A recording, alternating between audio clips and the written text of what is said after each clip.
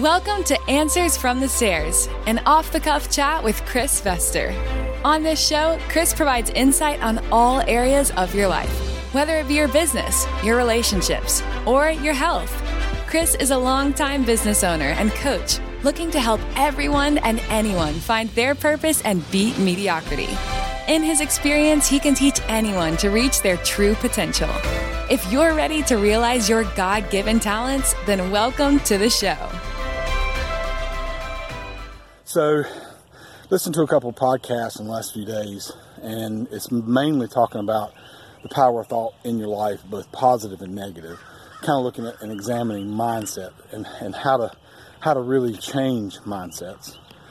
And one of the things it talks about is what are you putting into you? How are you growing and giving your thoughts food for growth?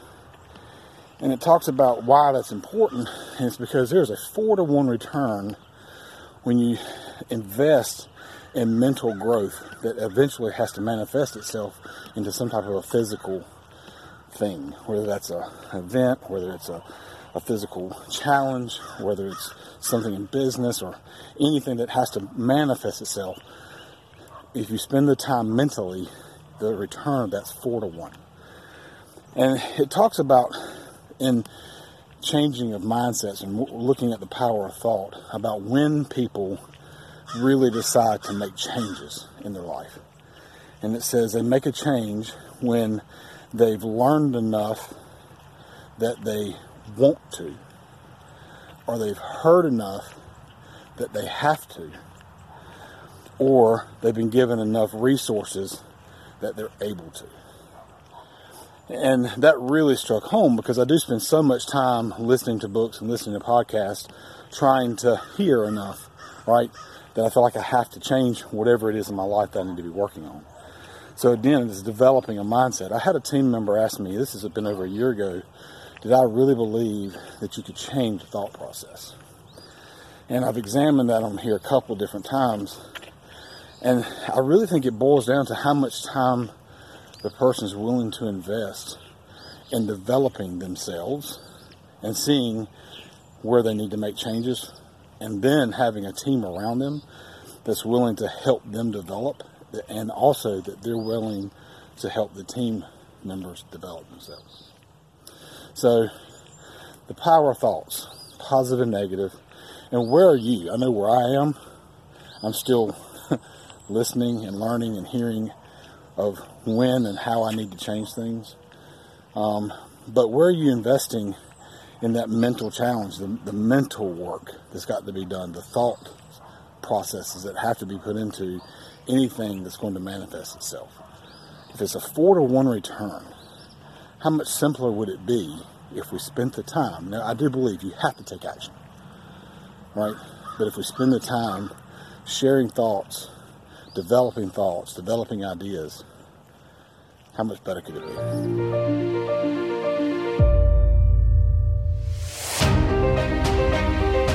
Feelings. So yesterday I talked a little bit about how powerful thoughts were.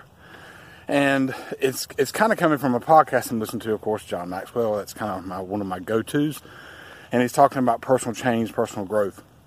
And he says the number one thing that stands in the way of changing your thought process or personal development is feelings. It's how you feel about something, whether it's a feeling of, I think he says, inadequacy, a feeling of jealousy, or a feeling of empowerment that you don't need to change.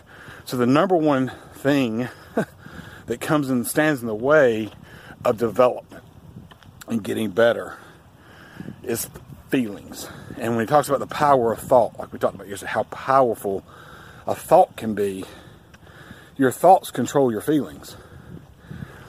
And if your feelings come from your thoughts and you control your thoughts, then of course you can control your feelings.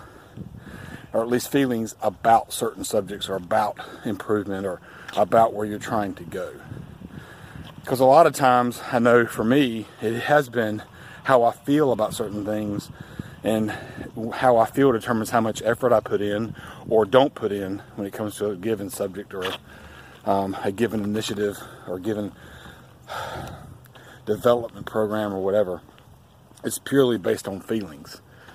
So, yesterday I talked about the power of a thought. But, emotions can run high, emotions can run hot, and emotions can run deep.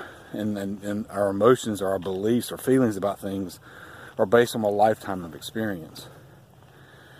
And being able to control our thoughts and put real effort and intentionality into our thought process so that we can move forward and develop means that we can, with our thoughts, control our feelings, control how we react to something. Everybody's heard the term back up, count to 10, and then restart. And, I talk about here very openly about how sometimes I can let my passion about something overrun my mouth sometimes. And that happens a lot. And so it's something that I personally try to work on all the time. And I'm sure if you ask some of my team members, probably not very successfully. So, the power of thought was yesterday. The number one hurdle or obstacle to overcoming or growing or moving forward in things is feelings. And if our thoughts control everything about us, our thoughts control our feelings. So today, make an effort to use your thoughts to control your feelings or your reactions.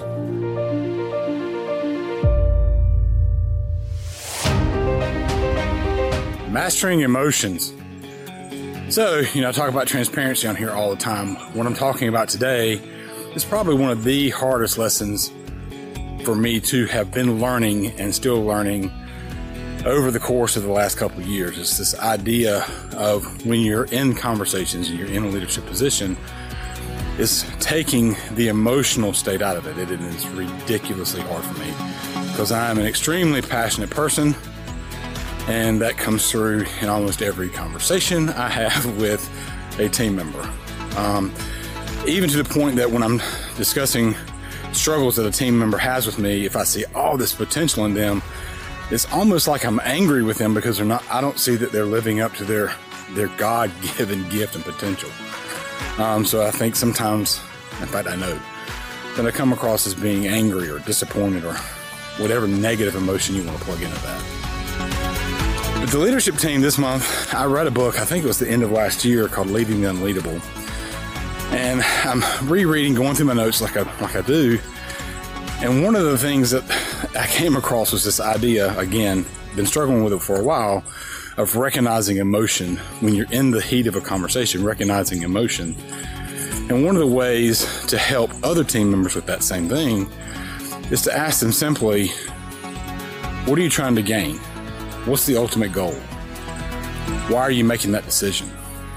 And it's funny because yesterday I had the opportunity, I was having a discussion with one of the team members, our leadership team members, who had this particular action that they wanted to do. And I couldn't understand the reasoning for the act. That doesn't mean there isn't a reason, that there isn't a good result that could come from it. I just couldn't see the bigger picture. So I simply asked those 3 questions that came from the book. I thought, man, here's a good opportunity to try that lesson and see how it works. And inside of about 10 minutes, the team member said, well, I really don't know where it's coming from. And I think that before we make a big, massive decision like that, then that's one of the things we have to do is take control of the emotion that's involved and ask, okay, what's our most desired outcome? And does this achieve the most desired outcome? And where does that desire come from? Is it just an internal want, need, and drive of emotion? Or is it something that's going to strategically move our business forward and help us in the long goal achievement? I don't know. It was just kind of, it's kind of neat when you can actually hear something and 4 hours later put it into application and actually see it come to work.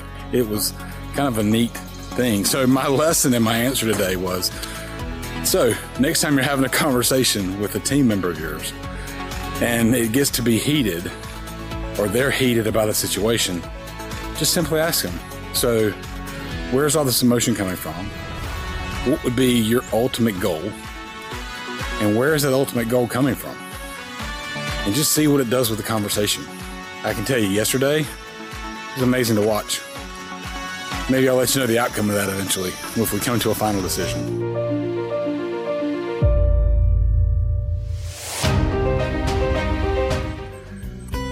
Disappointment and fear daily. So I've had some questions about a lot from inside the group of how do I handle fear when we're doing something different, or disappointment when things go wrong. And it almost seems like sometimes that's on the daily. We come in thinking we have this certain fight to fight today, and another groundhog pops up, and we're fighting that fight, and the plan that we had for the day has got to be postponed and worked on another day. And people say, well, how do you handle that? Well, a couple of different things. I've been in and around the automotive space since I was 17, so 30 years. Seeing my dad operate as an entrepreneur for 30 years. Seeing him handle stresses and knowing when to bob and weave and to make adjustments, and how to handle and to some degree internalize the fear when we're doing something different and doing something that's not the everyday in our space. So some of it's just learned behavior. You're around it long enough and you begin to think in a way and a model what you've seen. The other thing I say is, some of it comes from these walks up and down this path, this daily getting the blood flow going first thing in the morning helps my brain function. I think it's just, it's not about keeping your body healthy as much as it is about getting the brain a little blood flow in the morning, so the thought processes during the day seem to be a little bit clearer.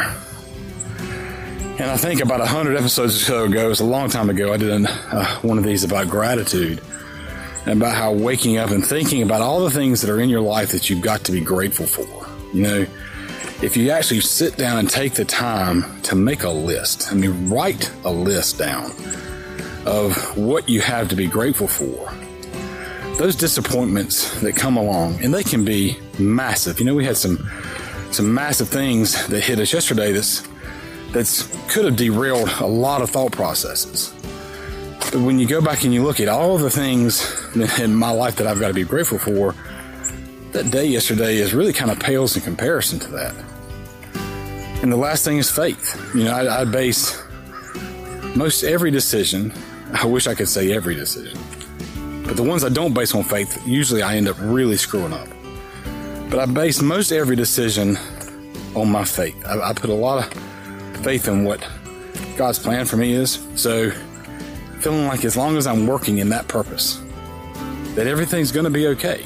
So yeah, those daily fears, those daily disappointments, man, they can be something that makes you sweat in some days.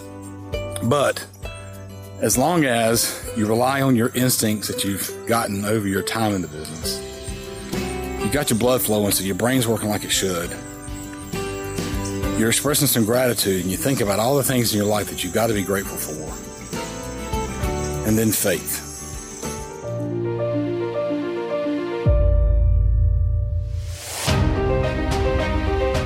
Who's in control of your destiny?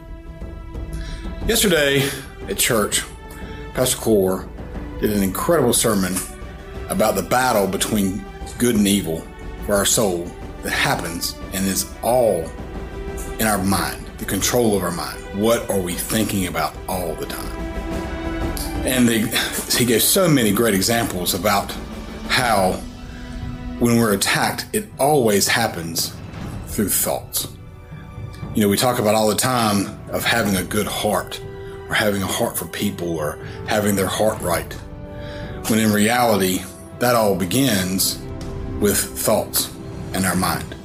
It's the mind, the battleground. I think the title of the sermon was called The Battleground of the Mind. And it made me think a lot, because I have a really hard time separating the two. I don't think that there's such a thing as faith life, business life, family. I think it's just life. I think it's all just the same.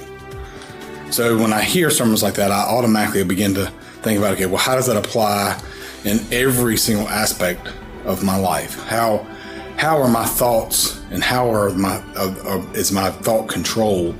How is it affecting my spiritual life? How is it affecting my business life? How is it affecting my friends? How is it affecting my coworkers? How is it affecting my family? How are my thoughts affecting those people? And one of the most powerful things he said was, sow a thought and you reap a deed. You sow a deed and you reap a habit. You sow a habit and you reap a character. And as you sow character, you reap your destiny. Which is why I titled this one, Who's in Control of Your Destiny? Where you keep your thoughts in the long term determines what our destiny is, fulfilling our ultimate purpose here on earth, reaching our ultimate success, which I think is being completely in God's will. That's my definition of success. So when I heard this yesterday, and I got thinking about all the areas of my life and how there are areas I feel like I have 100% control of thoughts, because I spend so much time pushing these thoughts, positive thoughts of my faith into my mind, therefore hopefully controlling my heart. And then I think about all the times that I've read things and heard things and thought they were in my heart, and the minute I had an opportunity to bring that thought and use it in my heart, the minute I had that opportunity, I failed, which I think that's just part of being human. But we just can never cease to defend our thoughts, because our thoughts will ultimately determine our destiny. Thank you for listening to Answers from the Stairs with Chris Vester, and for using the insights you gained to find your purpose and strength in anything you do. Tune in next week for another chat with Chris, and don't forget that reaching your true potential is not easy, but it's worth the work to find it and live in it. Until next time.